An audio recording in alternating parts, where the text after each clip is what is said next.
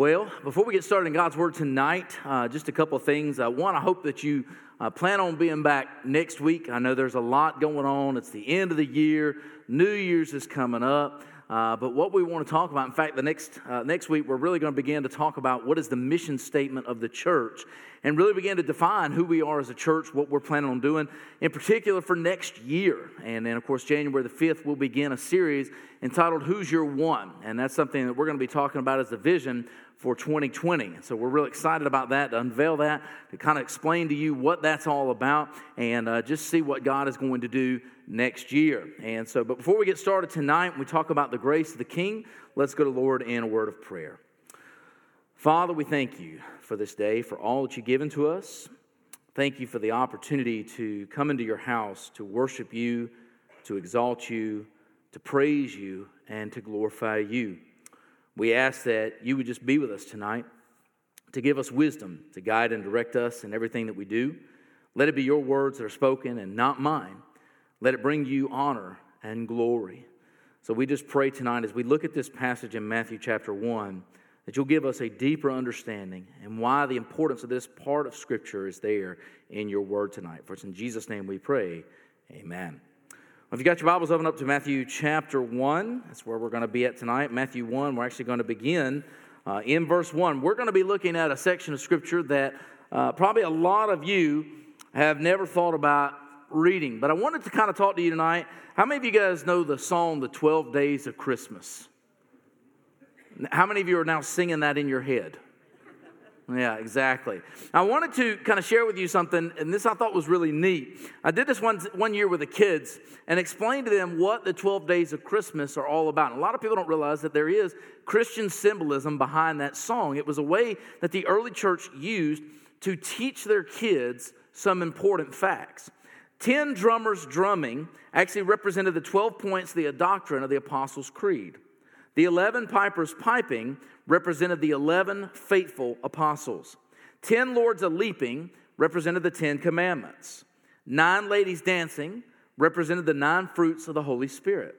8 maids a milking represented the 8 beatitudes. 7 swans a swimming, the 7 gifts of the Holy Spirit.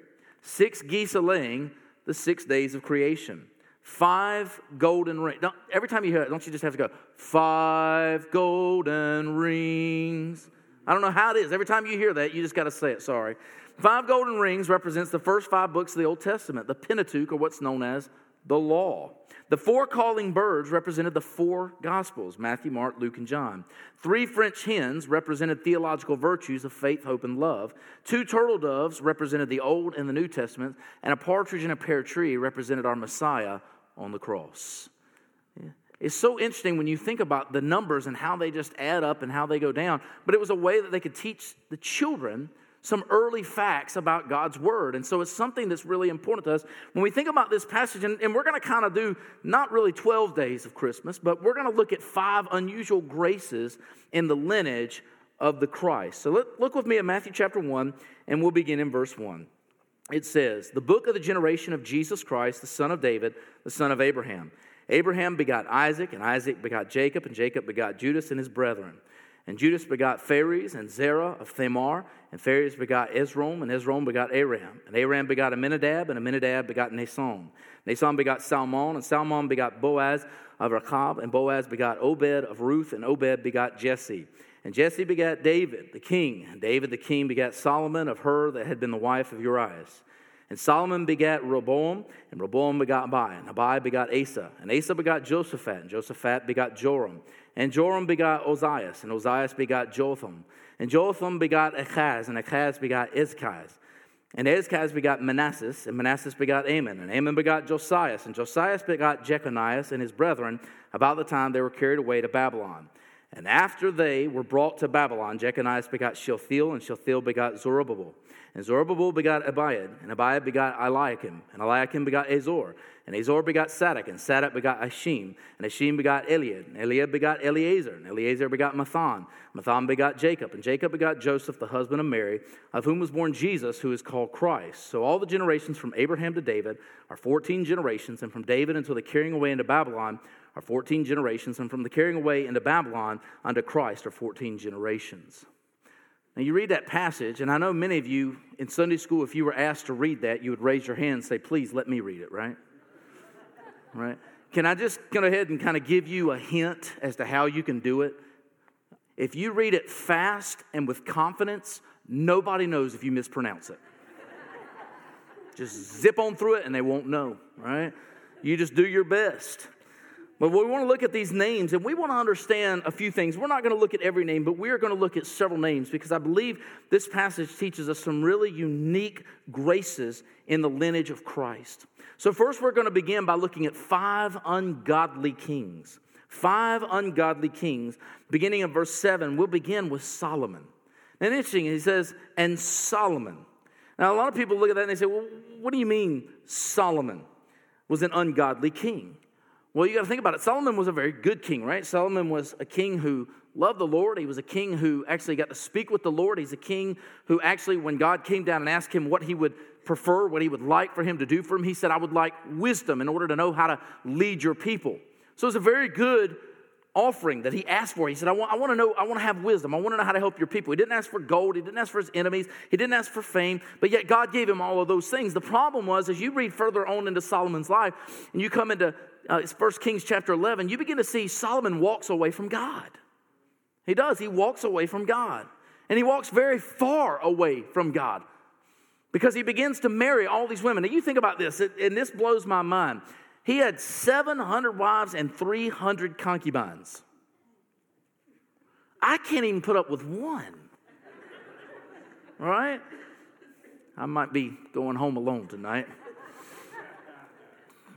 Now, you think about it. I mean, what in the world was he thinking? Well, that was the problem. A lot of people don't realize that a lot of his marriages came out of what? Out of peace treaties, all right? A lot of them he never was really with. They were just kind of spoils of war. In a lot of ways, he would go into these communities and he would make peace with a king. And in order to make certain there was peace, he would marry one of the princesses. And that would keep a peace treaty aligned there because certainly he wouldn't want to go in and destroy his father-in-law's people. And so they would make peace, and that's why he ended up with so many wives. But the truth is, the problem was he loved many of those women, and it caused a great downfall in Solomon's life to where he built many an altar and temple, and he gave it to these other gods, and he actually would go into those temples with his wives. A lot of people ask me the question and say, well, why is it that you have such a staunch stance on only Christians marrying Christians? Because the Bible has a staunch stance on that. A lot of people don't realize that if you marry into somebody who's not a Christian, they will be easily pulling you down a whole lot more than you'll pull them up. So it is vital and important you get that. Solomon is a key example of that, of marrying somebody who really wasn't resolved to live for God completely, and they pulled him down. Many of these women pulled him away from God. Now, here's the thing. I know Solomon was a great king. Solomon was a good king, but let's just be honest. Solomon was an ungodly king. And yet God still chose to go through his lineage. God still chose to go through his line to bring us the Messiah. Now, let me ask you this. How many of you have family that you kind of sit back and you shake your head and go, yeah, that's family? Yeah. Every time you get around them, you kind of get that little twitch a little bit, Well, their blood, distant, far away. We kind of have that. And so a lot of people, you'd look at the lineage of Jesus and you'd say, man, why did God choose them? Why did God go through that line? Was there not a more godly line? Well, God chose to use ordinary people to do extraordinary things. And God chose to use people that had fallen in great ways to still do amazing things. And Solomon is just the beginning of that. The second ungodly king we'll look at is Rehoboam. In verse 7, it calls him Roboam as opposed to Rehoboam. But Rehoboam was a king. He was the son of Solomon. Rehoboam was the king that had a chance to really do some great things because Solomon had set the kingdom up in a mighty, mighty way. In fact, Solomon had left him the kingdom, and it was in rich estate, had great peace treaties, everything was going well. And all of a sudden they came to Rehoboam and they asked him, they said, hey, we want you to loosen up what your father did to us. Will you please lighten up on the taxes? And so Rehoboam consulted his wise men, and he asked him, he said, what do you guys think I need to do? Should I draw back on the taxes? And so the ones that were Solomon's keepers said, yes, that's exactly what you should do. You should lighten things up. You should make things easier on the people. Well, he didn't like their words, so he went and got his own counselors, and he asked them, what do you guys think I should do? And he said, you make them understand that your father's waist is going to be like your pinky. In other words, you're going to really put the vice grips on them. And when that happened, it split the kingdom completely. And 10 of the tribes went with another king by the name of Jeroboam, who caused great sin in Israel. But Rehoboam had the 2 southern kingdoms. And sadly, even Rehoboam began to worship other gods and began to take them down the wrong path. And Rehoboam never served up and never met up to the standard of what a king should be. But it's amazing that God could even still use him. The third king is in verse 9, Ahaz, or better known as Ahaz. Ahaz is the king that's found in 2 Kings chapter 16. You say, well, what was wrong with Ahaz? Well, Ahaz had a lot of problems. In fact, the biggest problem that Ahaz had was when he came back after meeting with the Assyrians, he had gone into the temple of their God. And as he went into the temple of their God, he saw the altar that was made to their God. And he said, hey, I want the plans for that altar, because I'm going to go back and I'm going to change everything in the kingdom of Judah. In fact, he sent the plans on ahead, and he had the guy make the altar, and he was going to replace God's altar with that altar. And he began to take away the pieces that were a part of the temple for so long, and he began to remove everything within the temple because he was going to begin to worship the gods of the Assyrians. Now, when you begin to start messing with God's house like that, that's grave trouble. I mean, he really did. He took away the bath, and he removed the oxen, and he took away all these different pieces, and it was just like, I want to worship like everybody else.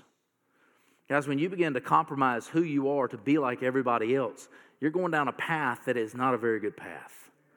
You see, we're seeing a trend today where it can be very easy to emulate.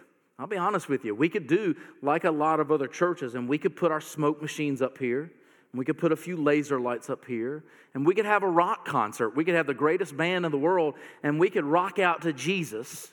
And we could do like so many other churches and make it like everybody else. But here's the problem. The problem is, if you become like everybody else, what do you have to compromise? When you become like the world, what does that help? When you become like everybody else. Now, here's the thing. I mean, the truth of the matter, a lot of people say, well, here's the thing. The message doesn't change, but the methods do. I understand that methods can change. But when the method becomes the method of the world, you're destroying what God has built up. The truth of the matter is this king, that's exactly what he did. He tore down the things of God. He destroyed them, and he said, this is who we're going to be. We're going to be like everybody else. That was Israel's problem many times. They wanted to be like everybody else. They wanted a king from the beginning, like everybody else. When God was their king, God led them. God chose to help them in every step that they took. They didn't need a king, but yet they wanted a king. So God gave them a king. And then it ended up going down and down and down and down. And you end up with kings like Ahaz, who want to bring the temple into the ways of the world. Well, the fourth ungodly king we look at, his name is Manasseh, or also known as Manasseh in verse 10. Who's Manasseh? Manasseh is the most ungodly king Judah ever had. Manasseh was a horrible king. He was a king who brought in not just one set of gods, but he brought in the gods of all the other religions from around the world.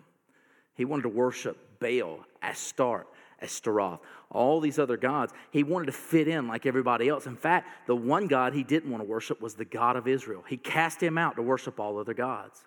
And you want to be honest, this reminds me of a lot of things that are going on today. Reminds me of our world today. They want to be accepting of all other gods except for Jesus Christ. Why is that? Because we serve a God, you ready for this? He is an exclusive God. You say, well, what do you mean he's an exclusive God? Well, he claims he is the only way. I don't have a problem with that. I have no problem with that at all. Jesus said, what? I'm the way, the truth, and the life. No man comes to the Father but by me. One way. Now, here's the thing. Let me ask you a question. Let's say you had cancer. All right? You go to the doctor, and the doctor tells you, okay, you got cancer. Here's what we're going to do. Here's the treatment. Here is how you can have this relieved and taken away from your life. Here's what's going to happen. We're going to give you this pill, and we're going to give you a shot. And then you're going to have to do this exercise program, and then you're going to have to eat these foods, and you'll be cured. How many of you would do that? If you had cancer, be honest, how many of you would do that? I would change my diet, my sleeping habits, my workout habits. If you could tell me that it was going to cure me, I would do it. I wouldn't question. I wouldn't go to another doctor and go, hey, I'd like a second opinion. Right? Well, I want a second opinion. I'd like to know what you think I need to do. That's the problem. Many people want a second opinion. You can go to all these other religions. Can I tell you, you can go and look at Buddhism. You can go and look at Muslims. You can go and look at all these other religions. Can I tell you something? Nobody in their religion can guarantee you an eternal inheritance in heaven. None of them. They can tell you that there's a hope to. Buddhism just hopes that you eventually incorporate it into their Zen, into the Grand Buddha. I don't know about you, but I don't want to be incorporated into anybody. You know? I like the idea of heaven. I think it's a beautiful place. But here's the truth of the matter. The Muslims even believe in heaven, but what you don't realize is that they can't guarantee your existence to go into heaven. Even if you serve Allah with all your life, even if you go and commit a terrorist act, there is no guarantee that Allah will let you into heaven. Why? Because you got to work to get there. The only religion I know of that worked for you was Jesus Christ when he died on the cross for your sins. There's only one religion that comes by grace that only guarantees heaven, and that is through Jesus Christ.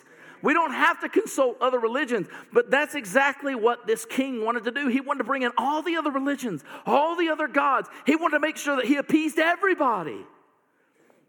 Can I tell you something? I don't mind if people get mad at me just because I believe in Jesus alone. That doesn't bother me at all. Oh, how dare you say Jesus is the only way? Well, that's because he said he's the only way. Well, you should be inclusive. You should be okay with I'm okay with Muslims, but I'm also okay with the fact that they need Jesus too. I'm okay with Buddhists, but I'm okay with the fact that they need Jesus too. They will go to hell without Jesus. Plain and simple. Joel Osteen was given that opportunity to declare that, and what did he say?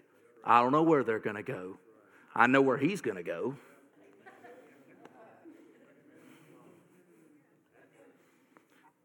You see, I don't have to worry about other religions. I've studied them. I don't have a problem looking at it. And it's not that I look at those other religions and think poorly upon them. I just know that they all need Jesus too. And I love it. I've got friends that are missionaries. I've got a friend that's in Amman, Jordan. I haven't heard from him in a long time, which concerns me a little bit. But he was willing to go over there and tell people about Jesus in a vastly Muslim country, willing to die for his faith so that they would know about his Lord and Savior, Jesus Christ. Isn't it amazing that Muslims don't have to fear coming here to tell you about their God, but yet we have to fear going there to tell them about ours? What does that tell you? That ought to tell you enough in itself. Christians are not going to kill them. They just simply want to see them converted. But Manasseh was one of those kings that wanted to make certain that everybody felt okay. The last one we look at is Jeconiah in verse 11. It says, and Josiah begot Jeconiah. Jeconiah was the final king almost, not quite. But here's the amazing thing about kings in the lines of Judah. Typically the really, really, really bad kings, except for Manasseh, were kings like short periods of time. This guy lasted 3 months. 3 months. And you know what all it said? It simply said he followed in the ways of his father. He committed the same sins. In other words, he didn't learn from his dad. This is something we can learn from that. You can learn, you ready for this? You can learn from your fathers, from the good and the bad. Can I tell you something? Nobody in here has a perfect father. I'm not a perfect father. I'm far from it. And you can learn from the good and the bad. We're going to make mistakes. We're going to fail. We're going to fall short. But what we hope for as dads is that you will learn to be better than us. It's that simple. Be better than us. But we hope to set the example we need to set. We're going to fall short. But here's the thing. This guy followed in the footsteps of his dad. He followed in this. Here's the thing I try to tell people. Okay? If your dad was an alcoholic, that doesn't mean you have to be one. If your dad was a drug addict, doesn't mean you have to be one. That always drives me crazy when kids want to blame their parents for their mistakes. You have the freedom to choose and do what you want to do. Stop blaming your parents for everything. Grow up and accept your own responsibility. Know that you are the one who makes your own decisions. Nobody forces it on you. Jeconiah could not claim, well, it was my dad's fault.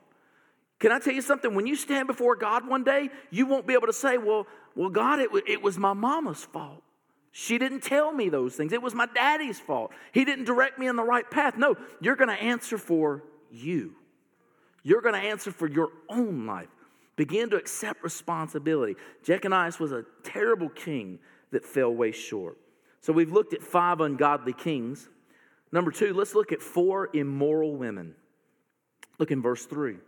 And Judas begot Phares and Zerah of Thamar. And isn't that interesting? I've never heard her name pronounced Thamar. It's usually pronounced Tamar. Now, does anybody know who Tamar is? You got to go all the way back to Genesis chapter 38, right? Now, there's a really interesting story there. Did you know that? Now, let's be honest. A lot of people want to skip a story like this because it's not exactly a very good story. But there was a man by the name of Judah. He was of the 12 tribes of Israel. Judah had 3 sons. His first son married Tamar. Well, what happened? He was an ungodly man. He died, and he died without kids. Here comes the Levitical marriage rites. Did you know this? If your oldest brother married a wife, had no kids, and died, you were supposed to marry her and have a son in his name. How many of you would enjoy marrying your older brother's wife? Yes, many of you in here going, oh, brother, I'm so glad we don't believe in Levitical marriage rites. But that's how they had it. So guess what? Judah's next son married her. He wouldn't carry on the Levitical marriage rites, and he died. Up comes son number 3, and Judah goes, whoa, whoa, whoa. I see a black widow coming on here, right? She done killed 2 of my boys. I'm not giving her the 3rd one. And so he held him back, and he wouldn't give it to him. So once she realized that the youngest son was not going to be given to her, she dressed up as a street harlot. Judah happens to walk by, sees her. He's grieving at the time. He chooses to go in to his daughter-in-law. Seriously, is this a good story? I mean, you think about that. He ends up sleeping with her, and she bears twins through her father-in-law to carry on the line of his son that the youngest son should have carried on. Was it immoral? You better believe it. Can you believe that that's the line that Jesus is coming from? Can you believe that that's who God would choose to use? Somebody who would commit such a heinous act? Somebody who would do something so horrid? And yet, you know what Judah said? She was more righteous than I. Can I just tell you something? Weren't neither one of them righteous. Neither one of them. It was wrong through and through. But the reason why I bring this up, when you see this line, there's not one of you out there that can look at the line of your own past.